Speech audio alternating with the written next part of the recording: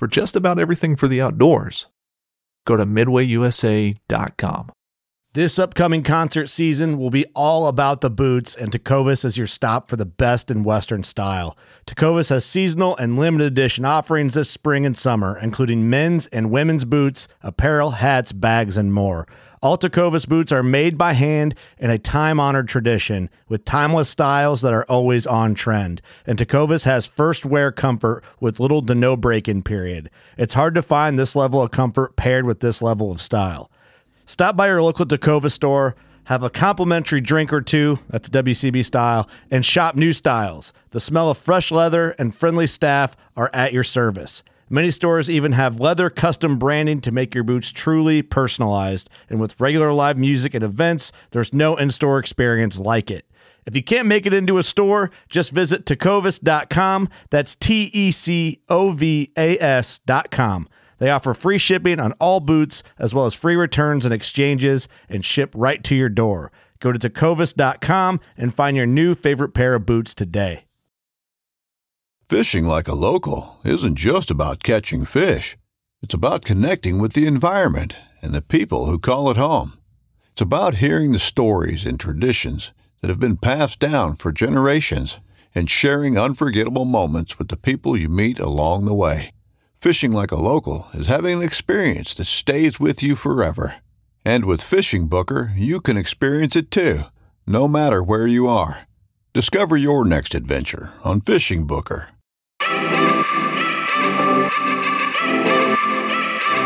Happy Tuesday, everybody. Today is August 29th, 2023. I am your host, Aaron Blasey. I am by myself today. This is going to be kind of a shorter intro, but just how scheduling went, and we actually had a really bad storm come through, and David's family got basically the brunt of it. So he's been dealing with stuff for the last 5 or 6 days on this big storm. So it's just going to be me and Troy Pottenger today. Episode 322, if I hadn't said that already. Today is going to be episode number 4 of the Pottenger Way, and this is the most semi-live podcast that I think you can do. Troy, I literally just talked to him, and Troy he hunts in Idaho and Washington State, and his openers are tomorrow and the day after. So he's literally going to be hunting tomorrow and the day after. So today we break that down. I mean, we are literally 24 hours out from him climbing into a tree for the first time this year, and we're getting the firsthand information on, what's going to go down, how this is all going to partake, and how it's all going to shake out. So I really hope he goes in and is able to get after one right away. We'll find out, because if he does, we're going to have another podcast here ASAP. So that is going to be today's podcast. I'm going to try to keep this intro short, but I do have a couple housekeeping things. We have some new hats on the website, fallpodcast.com, okay? They're camo hats. We got a Realtree original camo with a patch hat that says the fall on it and a multi-cam. They are going like hotcakes. I got them on the website, I think last Friday. I can't keep them on the shelf. So if you guys want one for a hat for this season, like I said, there's a multi-cam one. I did get another order of the Riley hats and the AB hats. So the gray with the black bill with the patch hat and the black hat with the Riley with the patch hat. They are all back in stock. We also have hoodies and t-shirts, where what I'm kind of doing is trying to get a lot of this stuff off the shelf to bring on new stuff. So we're starting to sell out in some things, which is okay, because we're going to get more, but we're trying to sell some of this stuff so we can get some new stuff coming in. So just wanted to hit that first and foremost. Go to fallpodcast.com, check out the merch. But if you guys also are looking for any last minute mobile hunting gear, anything like that, look no further than Latitude Outdoors. You can go there, check out the Method 2 2-panel saddle. Okay. Also, I want you to check out the new color. We have a new color in the 10 millimeter ropes, and if you guys want just a smaller diameter, the 8 mil ropes. Now, these things are awesome because they save on weight and they save on space when you're storing them, or they're just really easy to handle. So it's called the Vapor line, which is the 8mm ropes. Check those out. Or if you want to check out the 10mm, which are awesome ropes as well, we got a new color on them. So go check them out at latitudeoutdoors.com. Use the code TheFallPodcast, all one word, to save some money at the checkout. Also, don't want to forget Latitude's In Session podcast with Jake Bush. If you guys are like serious deer hunters or want to up your game or anything like that, that is the one-stop shop right there to check out all the great information. That is going to up your game on anything whitetail hunting related. Jake does a really good job with that. He's very knowledgeable, and he is one that you're going to want to listen to and learn from. So check that out anywhere you get your podcast. Also, Grit. We have our digital series rolling out on YouTube right now. We've rolled out 5 episodes. We've got 5 more to go. And check those out. They drop on Fridays at 5 p.m. Eastern every other Friday. This Friday, we actually have a hunt recap coming from Wisconsin.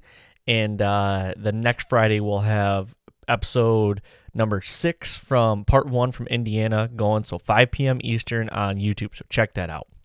All right, next, Helix Broadheads. You guys are looking for the business end of the arrow. Look no further than Helix Broadheads.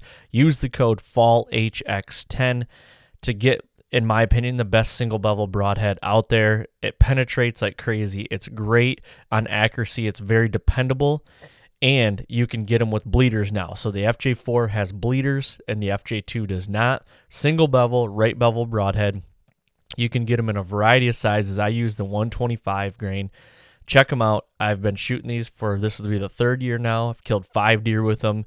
I really love them. I have not one bad thing to say about them. Use the code FALLHX10 to get those coming. Also, one and the same, America's Best Bowstrings. They are the same company. They're owned by the same owner. If you guys are looking for a new string, a Platinum, a Premium, or a Pursuit Series string, check out America's Best Bowstrings. Use the code THEFALL to get your new string, or get it ordered now if you guys need one, because they're trying to, it's 'tis the season, basically. We're here. It's September 1, basically, and people want everything, and it's kind of getting everything backed up, so get it ordered. Next, Exodus Outdoor Gear. Use the code TF for 15% off of the Rival or the Render Cell Cam bundle, and you know, it's hard to compete with the 5-year no BS warranty with theft and damage coverage. It is really hard to beat that. They also offer arrows on the site as well. So use the code TF at ExodusOutdoorGear.com and check them out. Next is Garmin. I don't really have much to say. If you guys are a listener of the podcast, you know how much I love Garmin products. The A1, the A1i, the A1i Pro. You can check these out now. You can get a $100 mail-in rebate right now. I think it ends tomorrow, I think is when it ends. So if you guys are looking for a site, you get a $100 mail-in rebate right now for an A1, an A1i, or an A1i Pro at your local Garmin dealer, or you can buy it online and email them and let them know about the rebate. Say, I want to get the rebate. They will send you everything that you need.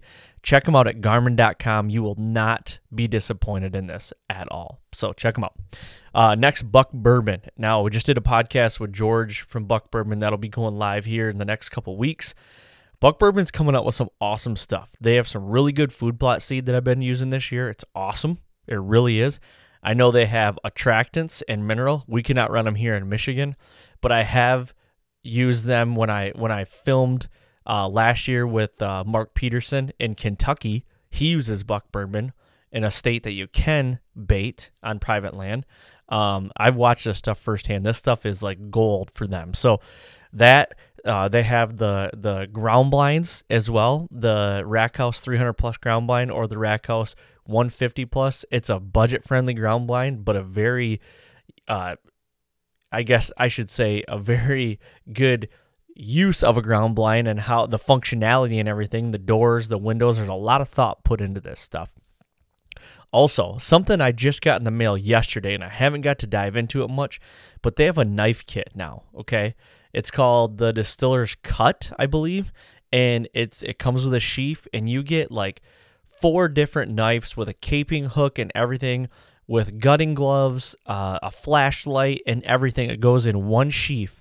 That's all you need to take to the field with you to gut a deer. It is the whitetail guy's like best friend, honestly. And I cannot wait to put it to use. I'm actually heading to Kentucky on Friday, so I'll be there for a week. We might be able to put it to use. I don't know. Me, Jake Bush, Corey Godard are going down there, and we're going to be hunting and filming in Kentucky, so hopefully we'll get to put it to use. I thought I was going to go to Nebraska, but the plans changed. Now I'm going to Kentucky. So go to buckbourbon.com and use the code TFP20 on any of those items so you guys can save. It's great stuff, so go check them out, okay? Lastly, but certainly not least, is Prime. If you guys are looking for a new bow or in the market for a new bow, try out the Rev X2, the Rev X4, or the Rev X6, I believe, and try them out at g5prime.com. And if you talk to the Prime guys, tell them that you heard about them on the Fall Podcast and you really want to try them out because of that. So that is it, guys. I'm going to try to keep this short and sweet, but if you could go to those websites or ask about those partners, inquire about those products because they're top-notch products and something that is, we use religiously and we believe in them. So check them out. Also, thank you guys for all the support and all the downloads. Please keep doing that. Tell a friend. Also, go to iTunes, leave a 5-star rating, and leave a written review. That is always helpful. And I guess I'm going to get over to this interview that I did with Mr. Troy Pottenger a little bit ago. So here is the interview with Troy Pottenger. I'm going to hit record on both of these just so we can roll with it. I'm going to shoot for an hour if you're good with that. Yeah, so does that mean I can kick my feet up and we can just freaking get after it on the audio? You can do whatever you want, Troy. You can kick your feet up. Heck, if you want to take your shirt off, you can take it off. Get the guns out. Gun show I from love Idaho. I love it, man. So how you been? How's everything going? Really good. Just like you guys, just like all of us, just freaking, I've been working my ass off, but loving it, getting ready because it's here. I'm in a tree. I'm in a tree in 2 days. Well, actually, as you know, we are recording right now, just so you know, we'll roll with this right here. But, as this is going live right now, and which is Tuesday, you're going to be in a tree in 24 hours. You're going to be in a tree. Hell, tomorrow, you could be tracking a deer in roughly 24 hours. You know what I mean? Like, it's coming. Yeah. It's here. Yeah, the reality is here, and all the build up, all the work, all the prep, everything we love to do. Now it's go time. It's time to kick off and get it rolling. I'm freaking pumped about some time that I have. I mean, a little bit. Ty had an injury in football, so as much as I hate to say that, it opened me up to some more hunting in the month of September. Seriously, and he's going to be all right, but I think he's looking at like 3 to 4 weeks. That sucks.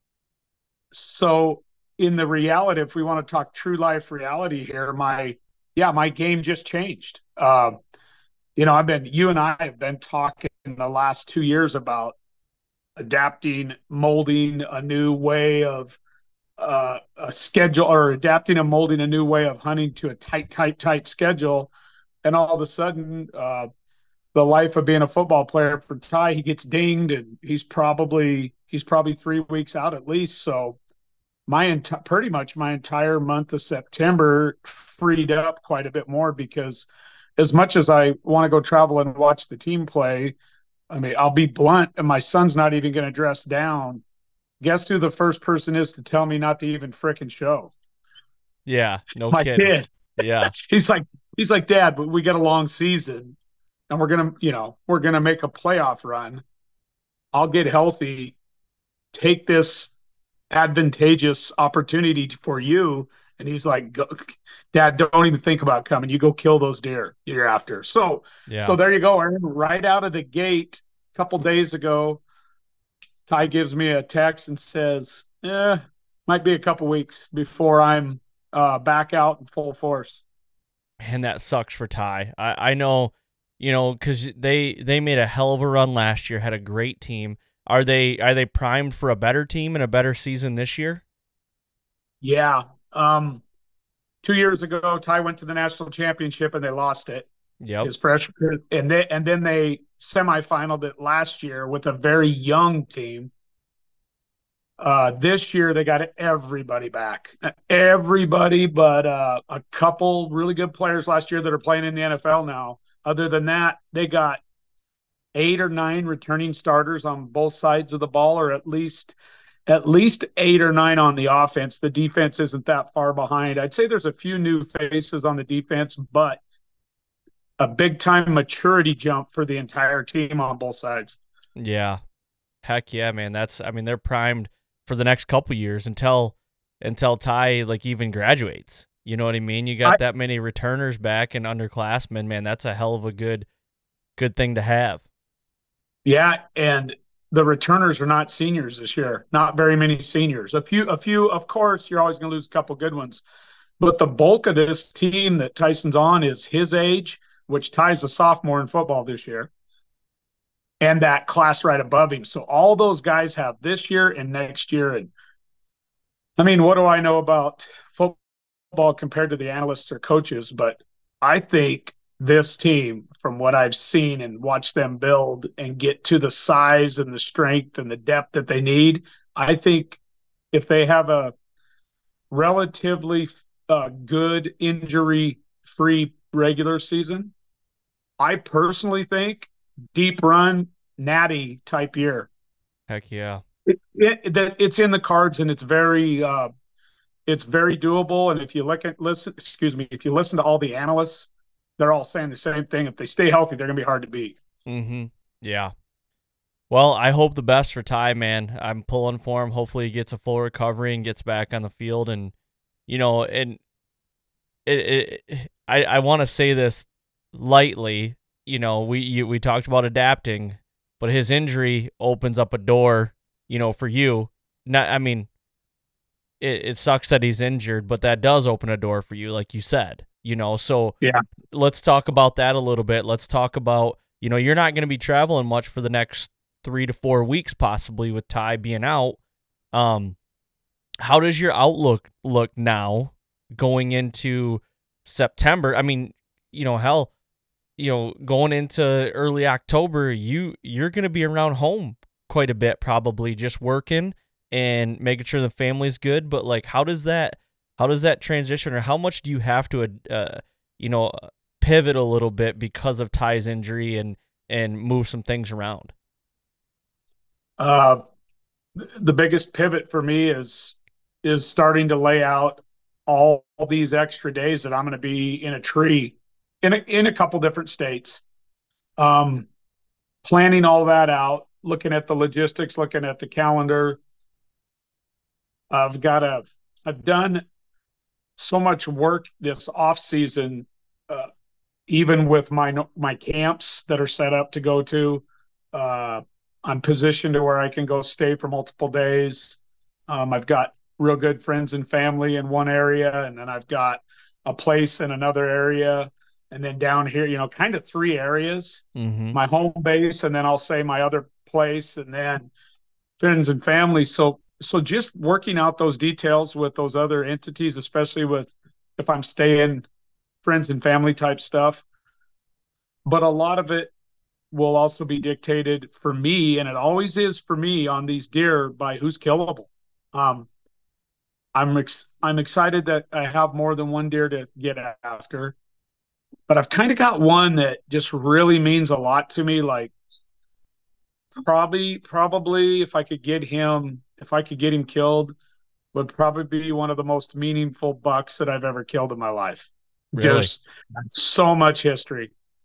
I mean, it's everything that I've ever always been about as a whitetail hunter, and felt like I tried to, I don't think promote's the right word, but feel like just going out there and letting bucks get a year, even though you're gambling. I know it's so hard to pass deer. I know it is. And this is one of those, if I can get closure on this deer, this is one of those stories where all the passing and all the trusting that he was so freaking smart that he was going to make it and that he was in a good area that I thought he had a good chance to make it. And I just how cagey he's always been, even as a young buck. I thought, man, back when he was 2.5, he acted like a 4.5-year-old deer the way he walked around. And I noticed that about him right out of the gate. When I first found him, I was actually hunting a different buck. But this little guy was acting like, which at 7.5 this year, I can almost tell he was out of the big buck I was hunting 5 years ago. Oh, really? And he was getting to hang out with that deer. And I rarely see old mature bucks allow a 2.5-year-old buck around them.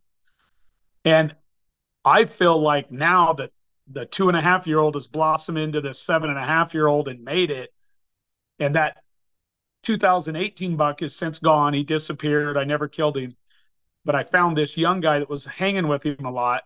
He looks so much like that buck, and he acts so much like that 2018 buck.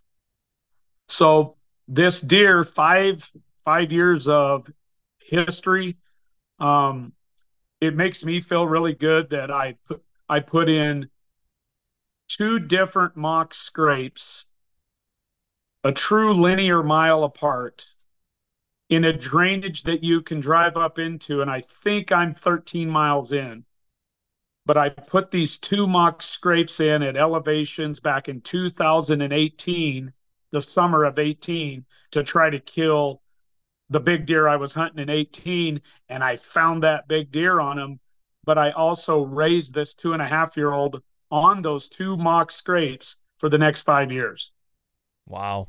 So he And when I hasn't say moved much then, right? he, again, a mile through the air on a map is a good distance in the mountains. There's a lot of topography. I guess we're not on video, but for your listeners, there's a lot of up and down. Yep. There's a deep, deep, deep canyon. He runs on both sides of it. But yes, I would say this deer, Aaron, based on all of my data on him and when he's not there and when he shows up, I believe this is his late summer, early fall area. And then when the rut kicks in, it's a lot tougher to get him because he's probably covering 5 miles minimum. And then late season, when the rut dies down at that Christmas time or right before Christmas, he'll come back. Okay. So my window of opportunity, based on all the data, or just all the, yeah, just all the info I've gathered, the historical, is early. He daylights. It's funny. He daylighted a lot as a 2.5. Then as a 3.5, it shrunk a little. And as a 4.5, it shrunk a little. He started getting big at 4.5. Like he was legit at 4.5. He was pushing 160, probably 55 at 4.5. Wow. And then he just kind of stayed in that 55 to 60 range till 6.5 and just kept getting heavier. Well, for whatever reason, this year at 7.5, he made a good jump. And I'll say that about my mountain bucks. If they can get to 6.5, 7.5, 8.5, a lot of times that's my very best years on these deer. Body, antler, everything, if they can get there. Now, for perspective, every other deer in that drainage that had any promise 5 years ago with him, they're all gone. Wow. Any of them that had promise back then. So literally what I got is a 7.5-year-old buck in there, and then some young bucks so far is what I have, and that's it. So, that's also it's just incredible to me, a testament to him that he has survived. Mm-hmm. To be a legit 7.5-year-old deer. And I guarantee you, if I kill him, I guarantee it, that's what he'll be aged at, because when you get them at 2.5, they're very obvious. Yeah. 1.5 is you can really tell, and 2.5 you can really tell out here. It's just they are what they are. And I probably have, I would say, 25 minutes of video on him at 2.5. So I was really able to break him down, what his age was. So all that to say, this deer holds like a really close, like a really tight grip on me a little bit. Like I really want to get after him. And I was going to hunt him last year at 6.5, but I got snowed out of that country super early. And according to my cameras, he vacated right away. Mm-hmm. So he didn't get. Sorry, Aaron. Go ahead. No, you're good. Keep going. I was just going to say, so it might have done me a favor last year, that snow coming, because he made a really good jump from 6.5 to 7.5 this year, and he's an incredible whitetail. He would be probably one of the best velvet bucks I'll ever have a chance to kill in my life. And to add, he tends to hold his velvet, which is cool, usually till about September 7th up to the 11th. Okay. Based on data. How consistent is he right now? He's consistent for a mountain buck. I don't think in the world of whitetails, my consistency to what like I've even experienced in the Midwest and the South is even close, but I'll get him right now between my two scrape setups because he has really good bedding at both of them. And I know he adjusts with the wind on both sides of the drainage, but I'll get him 2 to 3 times a week in the daylight when he's in there. That's a lot, I feel like. Which is really good for me, but consider that's 2 spots a mile apart. Sure. Okay. So I got to jump. I got to be at the right place at the right time. And Tyson said it to me yesterday. He said, "Dad, if that deer doesn't know you're in there, you're going to kill him." And the reason Ty said that is our deer are really privy to anybody coming up into those high mountains because it's not a normal thing. Right.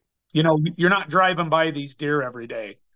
Aaron, the last 2 weeks of my scouting, and people that don't know me, if they're listening to this for the first time, I have my summers off, and my personal business, I personally block out big blocks and days when I can during the summer when I'm not teaching to do this. So in the last couple weeks of running around in just an area of, say, about 100-mile area total, if you drew a circle, guess how many vehicles I've even seen out in the woods where I'm at targeting bucks total in 2 weeks?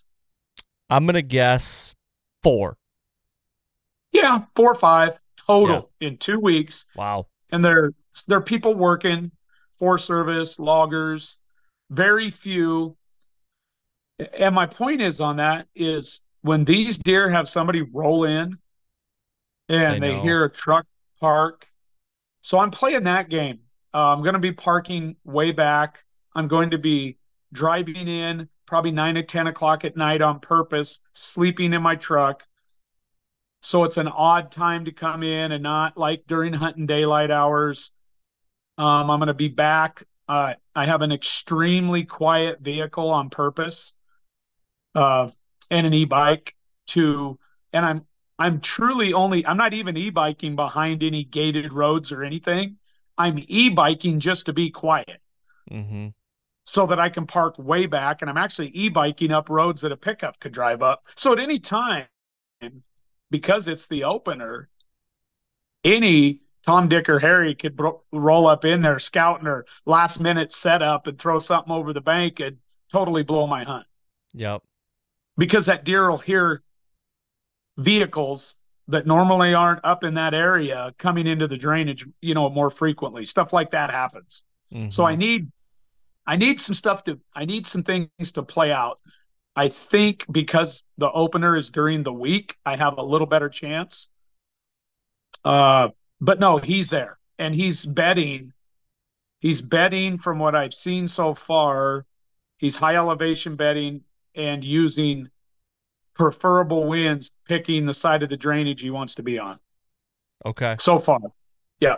So with having 7 years, well, what would you say, 5. 5 years of history with this deer I have. on Yes. and one drainage with 2 scrapes, what are some historical patterns that you've picked up on him? Is he hitting the scrapes? Do you have like a window in August or September that you've really honed in on that he's like, man, he's coming in on this moon, or is he coming in on this wind with this speed or this temp drop or this thermal? Like, have you come up with any, historical patterns that might give you a little upper edge the next couple days to get after this deer? And me, I went back and I have been going through, I have a file on this deer for 5 years. He was in the up and comer file for 2 years, and then he got moved into the potential target at 4.5, just because I hoped he would make it to 5. And then at 5 and 6, he was looking really good, but I always had a little better buck. And then at 6 again, I was going to go hunt him, but got snowed out. So all that to say, he has always been on video the most tiptoey, sketchy, herky jerky buck, as tiptoey as they get, even when nobody's around. But here's the one pattern that I have on him. Anytime I refresh his scrapes, he's there within 3 days, even in the early season. Doesn't matter when, doesn't matter. Doesn't matter. The wind, the moon, none of it has mattered. I went back and looked at all of it random times. I was looking at him the other day, and even way in the past, 9 o'clock, 11 o'clock, 1:30, in 100-degree or 90 to 100-degree weather days, which that's down low. Up high, it's probably 20 degrees cooler, 15 degrees cooler. He's running at about 5,000 feet right now, so it is cooler up there than actually the temperatures that show up on my documents. But he's always showed up on me after I leave and refresh. So there's a time, and I won't give it dead away, but obviously I'm doing the 3-day thing on him because I truly believe if he's in the remote area when I refresh those scrapes, I will pick him up on one of those 2 within 3 days and maybe earlier. So that's a pattern. No, it's not involved with exact wind or exact moon phase or temperature or conditions, because it's from late August all the way into mid-October before the rut hits hard. He's always done it. He's always checked those scrapes. And I have a lot of video of him on those mocks, and he overmarks other bucks. When other bucks start hitting, when I refresh, he comes in and checks more frequently, even in velvet. So that's an important part of my game and timing that I'm playing with him.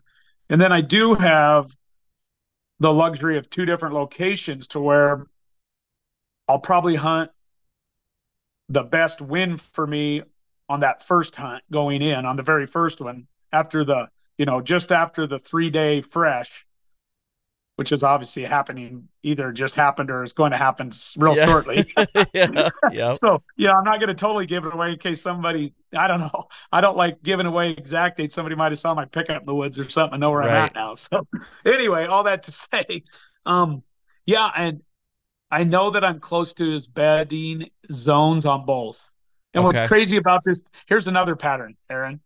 Likes to spend 3 to 5 days at one scrape area, and then there might be a day or 2 lag with nothing, and then he's at the other one. So that tells me he might even have a spot I don't know about where he hangs too in between. Right. Because if he wants to do a dead walk from one to the other, he could be there. How fast can a deer cover 1.5 miles on the ground? Well, if it's flat ground, it's split second. I've watched them, Right. But and if it's steep ground, it might be 20 minutes, 30, 50, if he's jogging, but this time of year he'd be walking. Yeah. But even if he moseys on over, no more than a couple hours for a deer to go a mile and a half, even if he's being real careful. Sure. So I gotta play my cards right on both setups. And after the very first hunt, I'm gonna be able to obviously pull the cards and see if I'm in the game at that spot that I choose opening day. And then I'll go from there based on what those cards say. And again, Aaron, I can't glass these deer. They are in Right. gigantic forests. Mm-hmm. There are no breaks in the forest to even see them unless they cross the Forest Service road in front of you. That's it. Yeah. So it's all about, for me, my binoculars are my trail cameras in that big country. Mm-hmm. Now tell me this. So, you know, you're going to go in literally tomorrow, right? I mean, tomorrow would be opening day as this is going live. So As if it's going live, it would be, yeah. But to be Yeah. fair to your listeners, we're talking a day back. Yeah. Yeah. So we're Yep. recording this on Monday night. This is Right. dropping tomorrow morning, which you guys are listening to it on Tuesday morning. Troy's opening day is Wednesday. So, Right. Right. Right. As you guys are listening to this right now, he's going to be hunting this deer tomorrow night. Or is it, let's just say this, is it a morning sit or is it a night sit? Do we know that? I will hunt this deer. Here's another one that everybody's going to go, what the fuck? I'll hunt him all day if he's Yeah. As soon as I get there, Aaron, I'm going to check one card minimum on purpose because it's the first hunt of the year. I'm going to grab a card and I'm going to get in the stand and throw it on my phone and go through it. And I will hunt that deer all day if he's making midday, mid-morning, late afternoon, if he's making random visits to check everything and move through, then I'm going to set all day if the wind permits it based on where I believe he's coming from in bedding. Another factor on this, Aaron, is I might catch him because of my elevation. I have a really good chance in the morning. I set up on these deer high for a reason for morning hunts. I might catch him coming back through to his bed. Mm-hmm. He might not get there till like 2 hours after daylight. Okay. All of his water. Well, at one of the scrapes, his water's way down in the bottom. That's a spot I have a good chance of catching him in the morning. The other mock and setup that I've had him for 5 years, the water's 35, 40 yards behind me. And it's a thermal pull big time for me. And it's full of blowdowns. He would have to be a Olympic hurdler to work his way up through what's right behind me where that wind should be pulling. He comes up on two different finger ridges to get to that spot. And then if he needs water at the one that's 35, where the creek is 35 yards from me, if he needs that water, he'll walk right by me to get to it. I gotcha. So let's play a hypothetical here. You're gonna go in on the opener. You're probably not gonna. Are you gonna go in to hunt in the morning? Or are you gonna go in with your stuff like probably while it's daylight? Is that what you're gonna do and just check the card and jump in, or how's walk us through what tomorrow's gonna look like, the opener. Okay, so let's jump a day ahead, and if it's the opener, yeah, tomorrow would be if it was tomorrow right now, which in 2 days it will be, on the opener, I will be sleeping in my truck the night before close to him. And I'll go up on him the night before after dark, pull up in there 9, 10 o'clock at night, just a random rig out in the woods in the dark. Park. I always have everything perfectly laid out and ready to go for that morning. I'll just crawl in the back of my truck. I'll have everything ready. All my clothes will get hung out on a tree right next to where I park on purpose to air out all night, everything. And I mean all my clothes. I'll have my spray, everything. I use Vanishing Hunter to spray down. I'll get out of that. I'll get out of that pickup, deadly quiet, real careful that morning. Probably, depending on which spot I'm hunting him at least an hour and a half before daylight.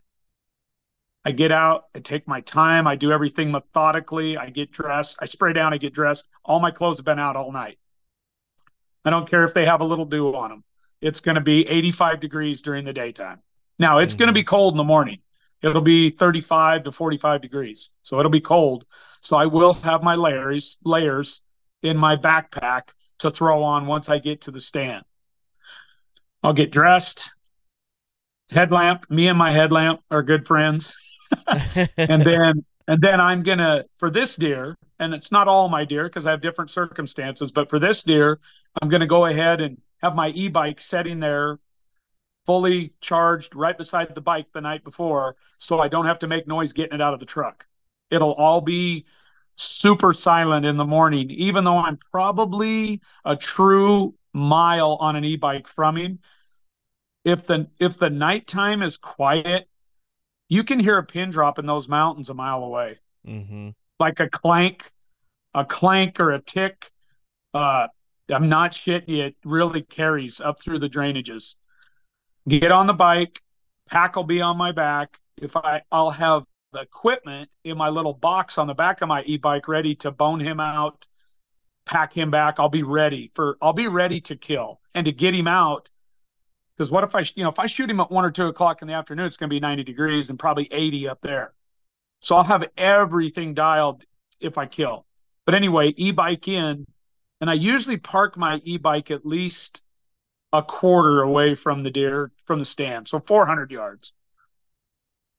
And both of these spots are really cool. I e-bike uphill, and I come in from on both these deer. I come in from the east and the southeast. I get a lot of west and north, or a lot of west and south winds, but I come in basically on an eastern approach on both of these deer and downhill. So I'll park my e-bike, and then there will be no sweat, no noise. I've already got those trails cleaned out all the way to these stands. So they're clean. Yep. Like they'll be quiet. And if there's a little dew on the ground, it'll be awesome. It'll be super quiet sneaking in. And it's both of these stands are a downhill descent from the e-bike. So off the e-bike, bow, pack, everything's ready. Creep down in. I like to get there right at gray light. And I'll have my binoculars right here. We're not on video, but I'll have my binoculars on my chest, and I'll just peek at about 70, 80 yards away the best I can through the timber to see if, truthfully, he's hardly ever there right at daylight, which I like. I don't even know if I've had him right at daylight ever. Okay. The morning hunts are usually hour, 2 hours, and 3 hours later, because he's ascending his way back up to his bedding zones and checking my scrapes before he beds. But I'm telling you, huge elevation here. Aaron, this deer easily could be feeding down below and going to the creek bottoms down below, especially the one stand, 1,000 feet of elevation. So That's he crazy. works his way back up in the mornings, and I get him on video doing that a lot, coming up early. So I'm hoping to basically backdoor him, slide into the stand, check, make sure he's not, nope. I don't want to blow him out of there. If I saw him, I'd just hold tight and just let him do his thing, because I want to kill him, and I'll kill him. He might come back later that day, and he does that a lot. Right. A lot of times he's 2 times in one day when he does show. So anyway, I'm working into the stand, checking at gray light, just barely be able to see, at least make an outline of a deer out. And then slide into my tree stand. But because it's my very first hunt on him ever, first time I've ever targeted him, I set up a camera on him at both of these spots. You're going to laugh, but I have 4 cameras at one and 5 at the other. On one scrape? No, I have 3 cameras at one spot on 3 entrance and exit trails of his. Okay. Gotcha. And a good 20 to 30 yards away.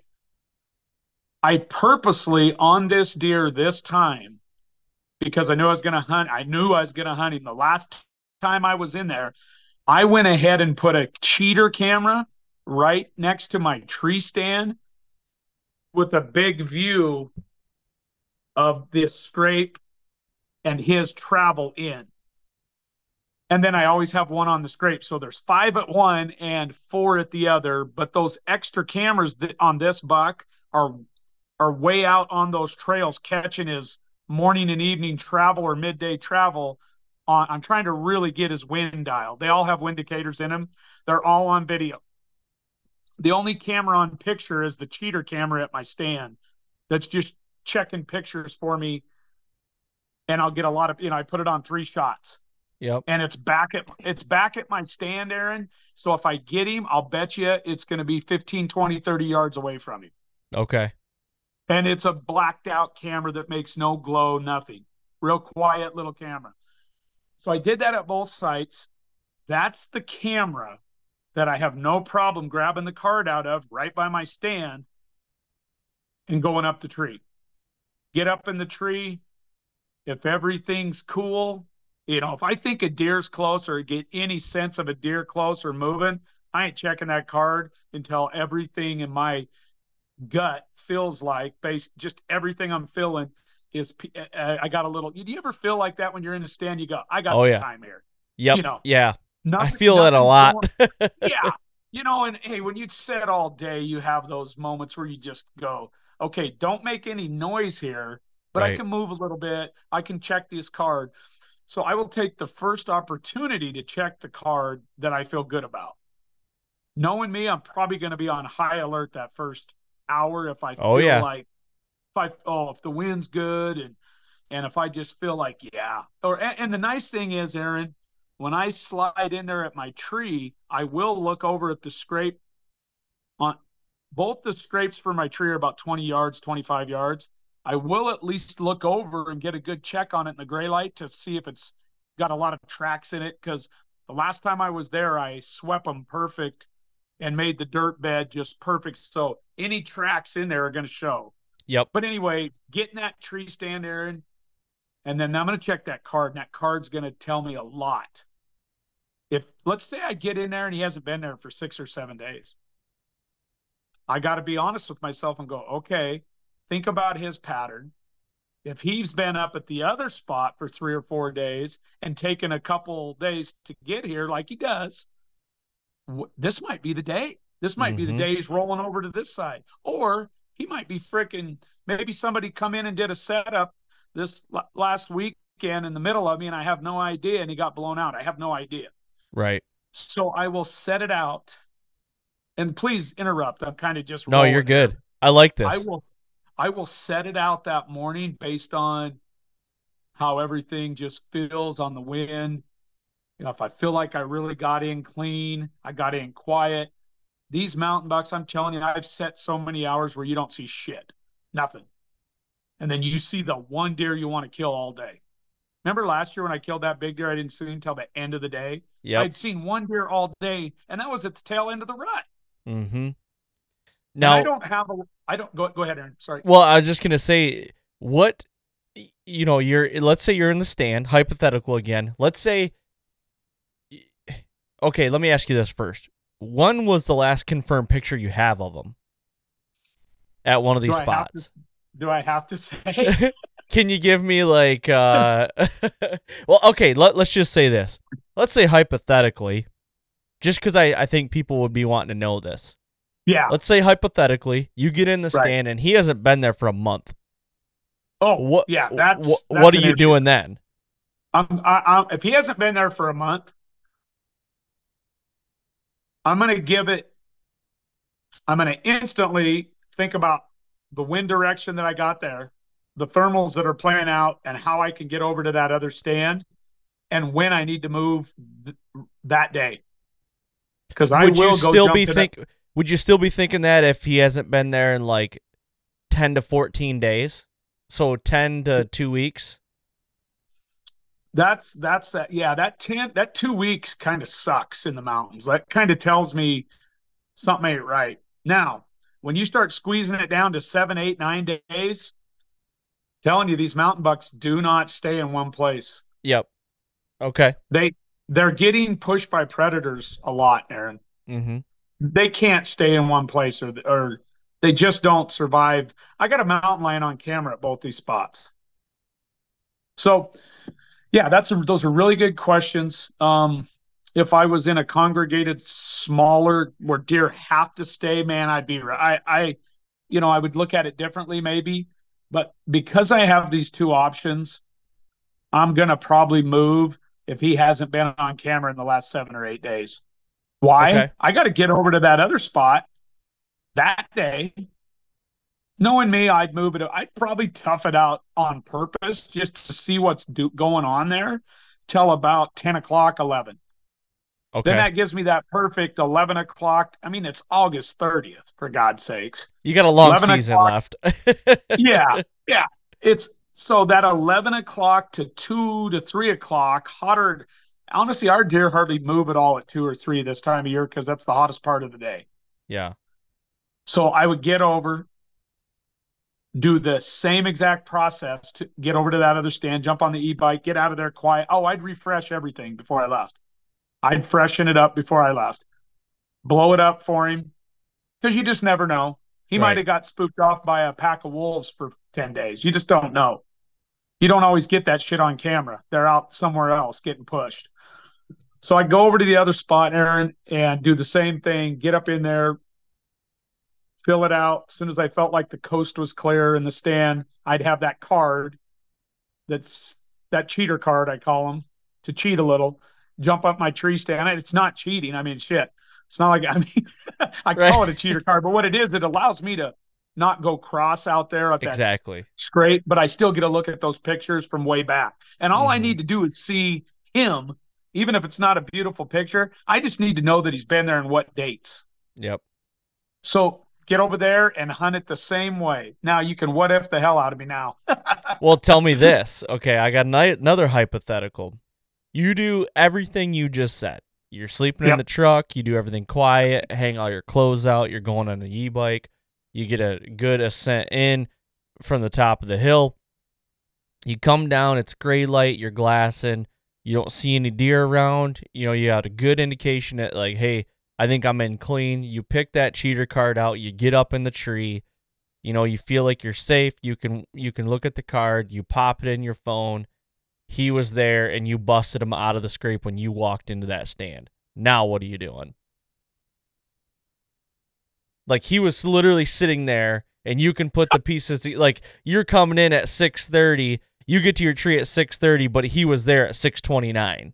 You know, and there's a picture of his tail in his rack going the other way. Like, what are you doing then? I'm saying fuck. I apologize to all the Oh, you're listeners good. because I shouldn't talk like that, but that's the truth. Yeah, I would say fudge, yeah. son of a bee, because I'm telling you, Aaron, I'd be like, because if he, it depends, and I won't know this about him until later. But if he knew I was a human coming in to hunt him there, this dude's been dealing with hunters for 7.5 years. Mm-hmm. He's gonna, he's, and my safety net is he's gonna probably move over to the other side. So I'm cool with that, but I'd be pissed that I didn't see him down in there. That's why I do gray light. I never walk in the dark unless I'm rolling the dice and desperate.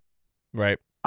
I am very disciplined with my approach on my bucks because they do not give me second chances if I F it up.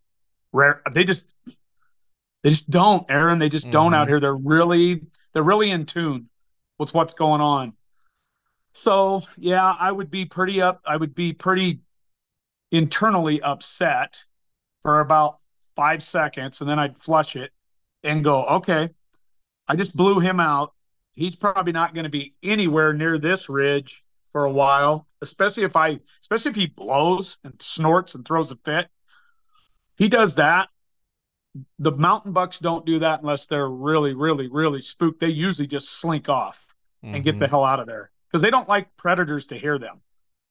So they usually just slink and leave, like our bulls do because of the wolves. They just slink and go. I would check the card then if I knew it was him. Well, I already checked the card, so I did know it was him. I would probably switch all the cards, refresh the whole place, and get out and decide, okay, do I need to go hunt that other side just to see what he's been doing over there? Yeah, I better do that. Do I have other bucks to go hunt? You bet. So I'm sure I'd go check that other side, that other drainage side, and that other scrape, and then decide, do I have a chance of him showing up over here? And I think I could because I'm on an e-bike. I'm not making any noise. Right. If I can get all the way across and clean, and if I get over there and those cards are on fire too, and he's kind of been doing the 3-day bounce back and forth, then I probably, if I had a really good wind for that other side that would work, he's going to be headed that way if I blow him out of that scrape like you explained, because I'm coming down on top of him. So that's going to push him towards that other side. So I might, Aaron, I might go set that till dark, and then I'd have to go back to the drawing board if nothing happened and if there wasn't much going on. Yeah, that was what I was curious about, because if you've got 2 scrapes that he's religiously on, there's a couple things that you could think of there. Definitely, because selfishly, I'd want to know what you're doing, because I know what I think I would do. I would definitely try to go check those other cameras on that other scrape, just because you never know. He could have spent the last 4 days there, and he just started doing his loop or something like that, or it's just in your mental state, it could be like, oh, it's a fresh start. I didn't bump him here. He could still show up here. But the other thing, I thought about doing is like, what about the old fashioned bump and dump? Would that, I know it's really hard mentally to get over, like, shit, I just bumped a mature deer that I've been chasing, an old, cagey, smart deer. There's, you're fighting with yourself. Is he going to come back? He may. Why would he? I just bumped him. So, like, how do you play that scenario? That's what I always, like, goes through my head. Me, personally, I'd get the hell out of there. I've never had a bump and dump work. I'd just be like, I need answers over at this other scrape to see what the hell's been going on over there. That's me personally. Yeah. And Aaron, I want to talk about this. This is a really good topic you're bringing up. We always say, wherever you hunt, you, the individual, you have to play the cards you're dealt. I started running trail cameras in the early 2000s where I could actually get real proof of what my bucks were doing. So let's say 20 years minimum. I have killed a lot of big whitetails in the last 20 years. A lot of old bucks. A lot of old ones in the mountains. I have screwed up and boogered bucks that were old. Guess how many I've ever had come back ever after bumping them? Ever. 0. 0. Ever. Yeah. Guess where they frickin' show up? A mile away. I was going to say on other people's truck tailgates. Yeah. You know what I mean? Or on other people's cameras. Now, everybody needs to stop and look at their equation. What's my equation? Heavy predators. You cannot stay put if you get bumped or you die. Heavy predators, long rifle seasons. If you get bumped, you better run for your freaking life if you get bumped in rifle season, because you're going to get shot at in the brush and you're going to get chased all day, tracked in the snow. So my bucks get tracked too. So they grow up with that. Then they get tracked by mountain lions and wolves a lot. Mm-hmm. So they got to be on the move.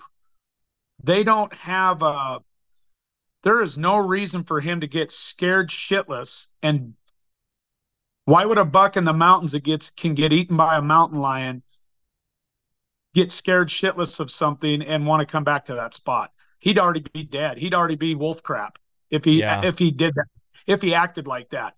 So what our young deer learn from their mothers, my does will they'll go a mile with their fawn if they need to. They will flat out just haul ass for about a mile, and then they'll settle in. And then they'll gradually work their way back to their favorite spots. Yeah. So for me, a good bump and dump would be, in my opinion, based on my true 20 years of evidence of cameras, I usually give a buck at least a week to come back if I booger him. if I booger him up and I know and I have witnessed that I boogered him. Yes. So for me, a bump and dump's about a week later. Yeah. So no, I live in I'm that not same staying, Aaron. I'm I l- not, and you pressure. yeah, I live in that same camp though, Troy. Like I've just never.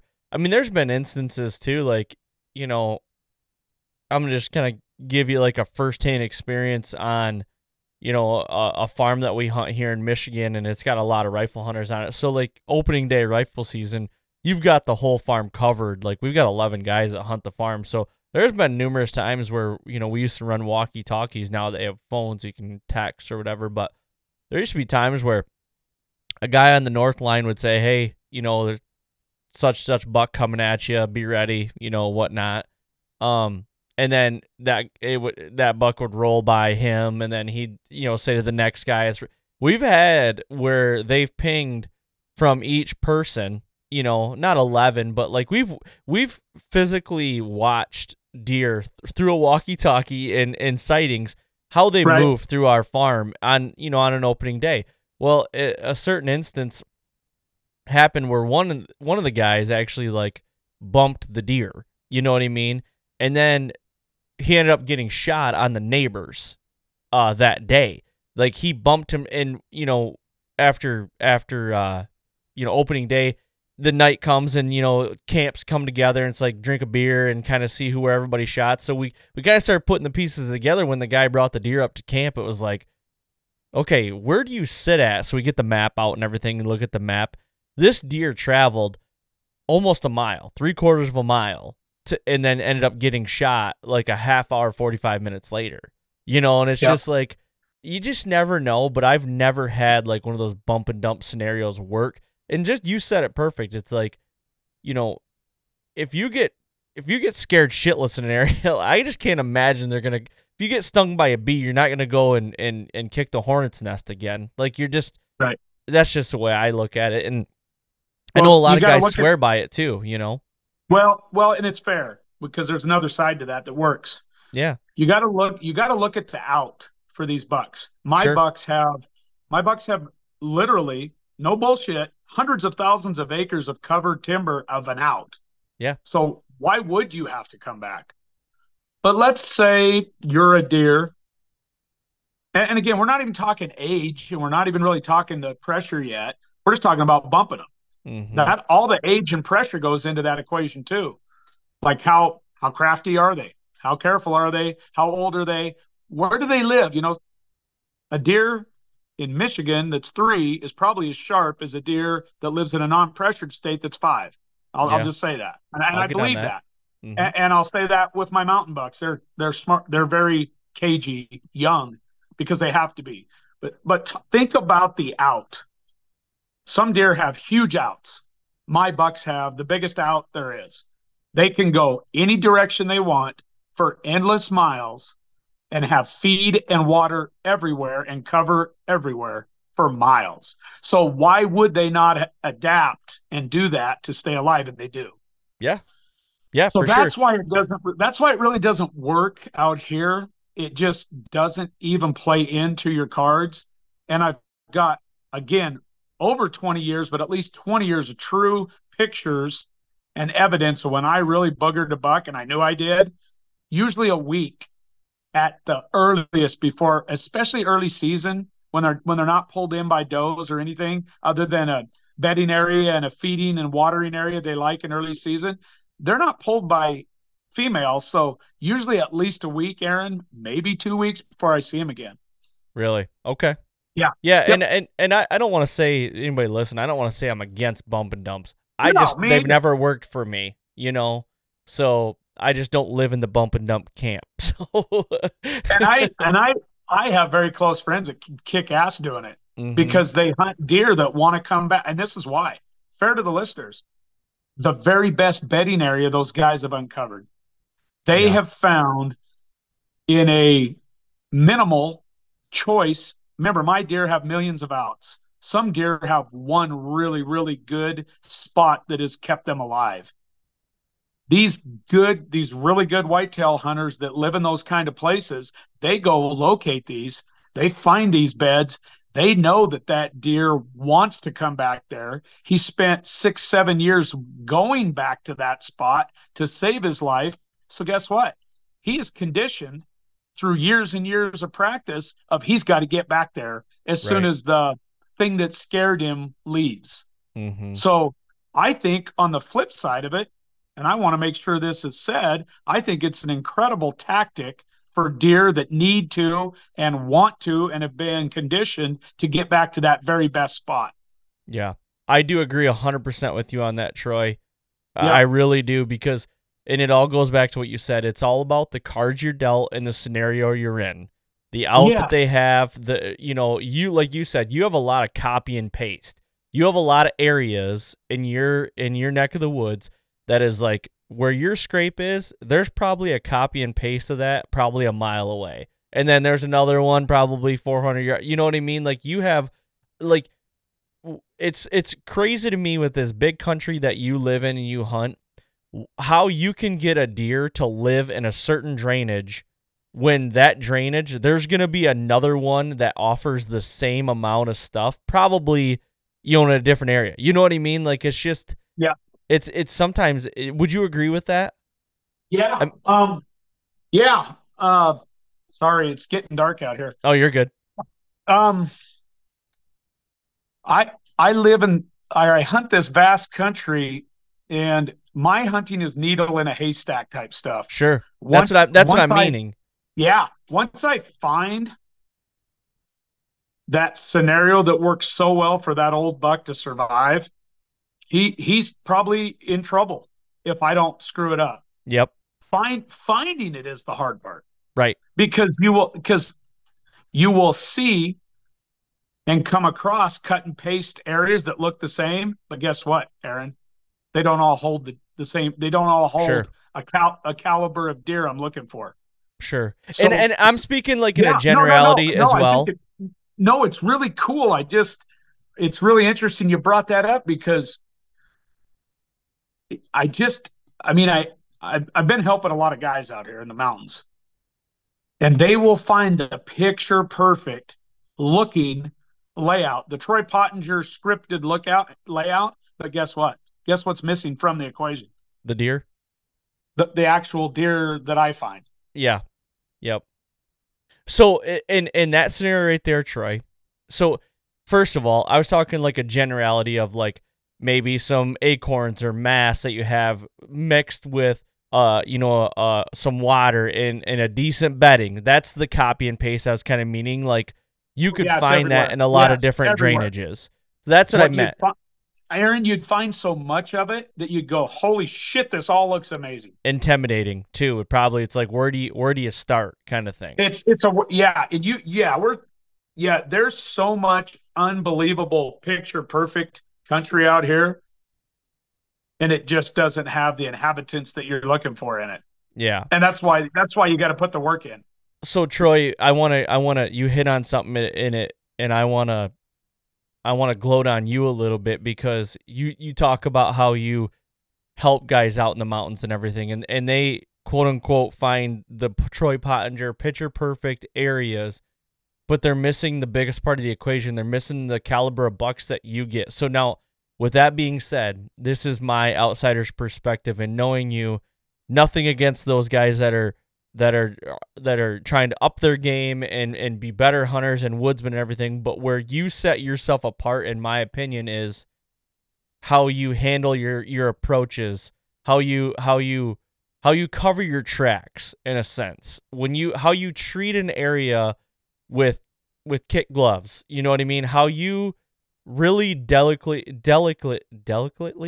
you know what I'm trying to say, how you treat an area with a scrape and your scent, and how you approach an area, how you leave an area, how when a deer comes in the area, they probably, in a lot of sense, they might know a human's there, but it really just doesn't booger them. I think you do that better than a lot of people. Like, that's where I think you set yourself apart on these areas, because a lot of guys can trip into areas like this. I feel like it's just how you handle it after you find it, and I think you do that on an elite level. Well, I've had to learn and make myself get to that point if I wanted to be successful, because it really sucks to go out and, let's say you do trip into one when you're young. It really sucks to trip it, or it's really cool to trip into one and be all jacked and excited about it. But then you booger him and he's gone. And then if you keep doing that year after year after year, I know guys that would kind of get like down on hunting because it's so Mm-hmm. difficult. So to speak on what you said there, for me, I always just wanted to go in and out like a whitetail buck would and get out with no trace. That's just always been, how can I get in and out of here like I was an old whitetail buck and leave no trace other than my whitetail scent that I leave and get out. Mm-hmm. Um, and that's taken a long time, Aaron. It has. I just get better at it every year. It's an evolving. I love it. It's an evolving craft. And just like even this year, I did some things better than I've ever done ever because of learning from even last year's mistakes and the year before, where I used the hell out of the rain this summer. And I've talked about that in the past, but like I made myself go this year when I knew at my best spots, all of me would be washed away in 30 minutes. Mm-hmm. But I also knew that what I was putting down on the ground wouldn't wash away in 30 minutes, stuff like that. Or literally going to the point where I let it downpour and stood under a tree this summer. And then as soon as it started lightening up, I was right there in distance and loaded that sucker up. And then I fricking just scooted out of there, stuff like that. Now, Yep. do you have to do that to kill deer? Hell no. But when you're hunting one specific deer, two or three, they're always specific every year. And you've let them get old and they probably know your scent. They probably know who you are. When it's time to actually want to kill them, that's where I really even change my game mode different, when I know I'm going to actually try to kill the deer versus Sure. monitoring for a couple years. Yep. I I'm gotcha. still careful though. Still real careful, but yeah, I go into a kill mode. Like the bucks I'm going to kill, like my brain just switches to very serious, but enjoyable serious. I'm not like uptight ever. I'm very, I'm very like grateful and thankful when I'm out there, and the best word is locked in. Mm-hmm. Got to be Serious isn't locked even the in. right word. Just locked in and having a great time, loving every little minute piece of evidence I can pick up right now, but also knowing that in a few hours I'm be in a tree trying to kill that guy that I've known for 5 years. Okay, tell me this. What is the most ideal win that you need to get in there on that scrape where you're trying to go? Either I want me to talk both of them. They're a little different, but they're close. Whatever one you're gonna go to for that first sit. Okay, that first sit one. Okay, so that first sit one, if I have a true west wind, it's going to be killer, because my east approach and my downhill gray light morning thermal draft, as soon as I get to that big ravine that I cross full of blowdowns, and I have a trail cut through it that's incredible. It's perfect. It's a beautiful trail, but you wouldn't notice it unless you got to it. Little tiny trail cut down through all those blowdowns from years ago. Like I took a chainsaw in there the first year and made it work. Mm-hmm. Anyway, I will hit that ravine with a gorgeous Class A stream running through it, cold, cool water. And as soon as I get on the east side of the ravine, before I even go down and cross it towards the west side, that thermal vacuum pull will take all of my scent down that creek for a freaking mile. And it's going Wow. to be low to the ground. Plus, as soon as I pop up and crawl up out of that ravine I'm traveling east towards the west. You follow me? Yep. And I'd really like that west wind, because as soon as I pop up on the edge of that bench, then the prevailing wind and the downhill thermal are still going to push me right back to the creek. I like it. And then it's like 15 yards max to my stand. Oof. I like that, man. That's a good picture. I like that. So you want a west wind, a straight west then. Yeah, and a southwest can work because Okay. that'll be blowing northeast. And if he comes from the northeast, he's going to miss my entrance trail on the trail that I know he would come in on if he comes from the northeast. He's going to miss my entrance trail, and I have lots of years of video of him doing this when he comes from the northeast. He'll miss my entrance trail by 20 yards, and he'll come down on top of me. And what I mean on top of me is he'll come down from the north and towards the south, and he will be at a 45 to me. He'll miss my entrance trail. My scent will still be blowing just below him, just off his nose. And before he can ever get behind me, I'll kill him. And Okay. he'll have to go. I've only got a 15-yard pinch behind me that he could sliver through behind me, and I'd have him killed before he crossed that. And I've always made sure everyone, it doesn't matter if I'm hanging and hunting in Iowa or if I'm hanging and hunting in Oklahoma or if I'm hunting out of a preset out here, I always make sure I can always kill both sides of my back trail before they cross my wind. Always. Mm-hmm. Got to. Always. I like You that. got to have that. You got to do that. So Aaron, even a northeast would work. I won't go into You mean a that southwest, you're saying? stand. You said northeast would work. No, oh yeah, sorry, backwards. Southwest. A Yep. southwest would work because it's going to blow northeast. Yes. Sure. That northeast. What I meant by northeast is it blowing towards the northeast. Oh, okay. Yeah, Yes. yeah. Yep. Yeah. That northeast blow or that eastern blow, so out of the west and the southwest, will be money. And again, at the very start of this podcast, I told you, you said, Troy, which stand you going to go to? It will be wind driven at 4 o'clock in the morning. If I have to take my e-bike the long way over to the other stand because the wind changed on me, I will. Mm-hmm. Okay. I set these stands up so that the same exact wind would hunt differently on purpose so that I'm not totally buggered at both spots Gotcha. by a bad wind, by the same identical wind, if that makes sense. Yep. That makes sense. Yeah. Next one.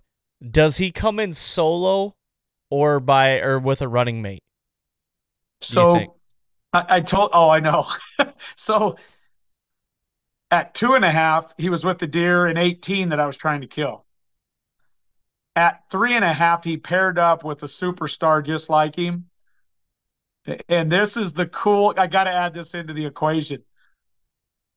That buck could show up any day. Oh, really? So there's another 7.5-year-old superstar okay. if he's alive. But I don't have him. Sorry, I'm loud. But No, you're good. I'm getting excited. I'm getting freaking excited, dude. Sorry. I get loud. I'm really sorry. No, I just get fired up because traditionally, let me jump, just hang with me here. Traditionally, the other superstar always shows up later, late August. And I call him Captain America. He could show up any day. He traveled with Cap, him and Cap. I call the buck I'm trying to kill Burley, but he and Cap traveled together at 3.5, 4.5, 5.5 early season. Okay. When they both hit 6.5 last year, always separate. And now listen to this, Aaron. Almost always, when one was at one scrape for 2 or 3 days, the other one would be at the other scrape for 2 or 3 days. So when they hit 6.5, they decided we've had enough of each other. So to answer your question, he has not traveled with a buck for 2 years. Okay. So he's going to be solo mission. He's a solo dude, and he started getting solo even at 5.5.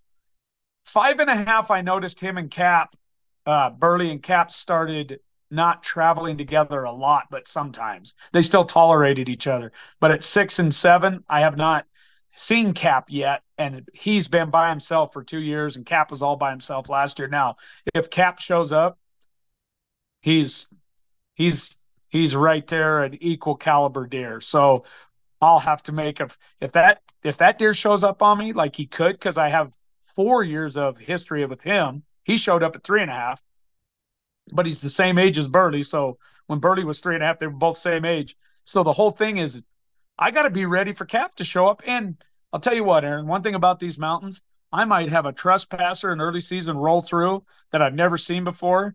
And I've had this on camera before. Two of the biggest bucks I've ever had on camera in my life, both of them pushing 200, 190s, 200. They were velvet trespassers for 1 or 2 days. And then I never seen them again and couldn't find them. Jeez. So I gotta be ready for that. Okay, I got a hypothetical. Cap and Burley come in together. Who you shooting? 20 yards broadside. Who you shooting? God, that's a great question. Hey, Troy, this could happen tomorrow. And it can, because it truly can, because at 3 and 4 and 5 they did it.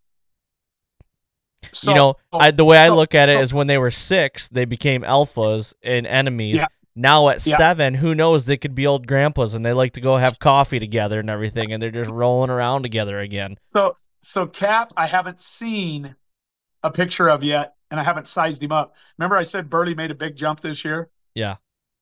Cap's going to have to look pretty freaking good for me to shoot him, because Burley made a great jump, and he's the one I've had since he was 2.5. So if they're equals, I'm going to shoot Burley. Okay. Cap, if they're equals. But so it's going to take Captain showing up and being bigger antler-wise to get him. Cap's going to have to make Burley, to me, not look so burly. I like it. And Burley, I think I showed you a picture of him. He's 9x9 scoreable. He's a 6x5 mainframe with cheaters, but he's a 9x9 of scoreable junk on his, counting the junk on his bases. Yep. Gosh, what a stud. And he's probably 6-inch bases all day, 6.5 in the velvet. He looks pure Canadian when you look at him. He looks like a damn Canadian deer. And he's a 250-pound deer on the hoof. I guarantee it all day. I love that. So he's a really cool, just a big old brute of a deer, northern deer. Yeah. He's just, he reminds me of the big North Wisconsin type deer, the Canadian bucks, our northern bucks look like the northern Montana bucks, the Saskatchewan. They all kind of have that look to them, because I think I showed you a picture of him, Aaron. He's really heavy, heavy. Yep, I remember it. Big mass. So there we go. Oh gosh, I hope it happens. I'd like to kill him this week, because not going to watch Ty play because he can't suit down this week. He's got to get better. I'm going to hunt 4 days straight as long as I'm in the game. If I'm not in the game with anything, after day one, I'll kind of know by checking both if I'm forced to check both on day one, or at least by day 2. If I'm not in the game, Aaron, then like if they both just not been on camera at all, then I got another option too. Okay. I got another state. I got another state and other options. All right, last question for you tonight, Troy. What is your confidence level going into the opener? What are we looking at right now? On that buck I call Burley, it's on Burley. Really, it's really high, because as he's gotten older, and as he's grew up monitoring and checking and overmarking and taking keeping tabs on my scrapes, he's become way more of a daylighter than he was at 4, 5, and 6.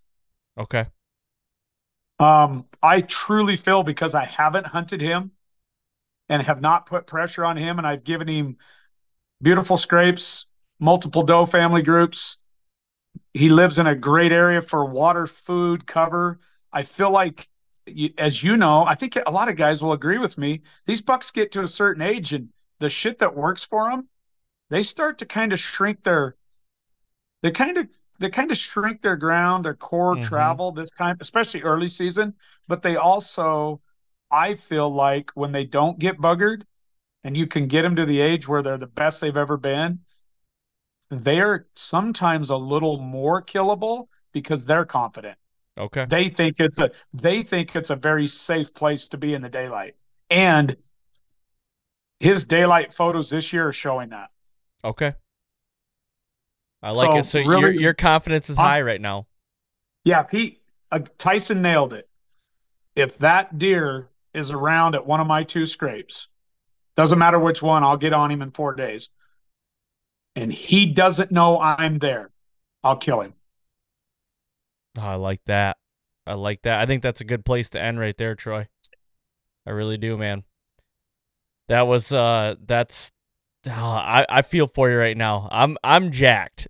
I'll actually get to be in a tree here in a couple days with a camera, but there is a good chance that I'll have a bow in my hand shortly thereafter. But I'm a little jealous of you. You get a couple day jump on me. It's all right though. I can get it. I can give it to you. I'll be rooting for you guys. If I kill him, you'll get a text. Yeah. Oh yeah. Well, and if we kill, you'll be getting a text. If I can I'm taking my Garmin InReach because where we're going, we don't have any service, and Okay. I'll be sending out a text to Troy that we got one on the ground. So Awesome. And does that InReach, will you have to text me first to get through to you, or is it your phone number? you can text my phone number and it'll come through to me. Yep. That's what I thought. Okay. Well, Yep. That's cool, Aaron. And I'm as excited for you guys. I talked to you a lot this year. I want to kill a velvet bad, a big velvet, like Yeah. a legit velvet. And there's nothing more beautiful than thin skin, 250-pound plus, 7.5-year-old mountain freaking just hog. That's to me that mount to me is freaking worth $1 million to me, I just love it, because of man. what he is, and what he's survived. Yeah. He's been through a lot, man. 7 hunting Yes. seasons.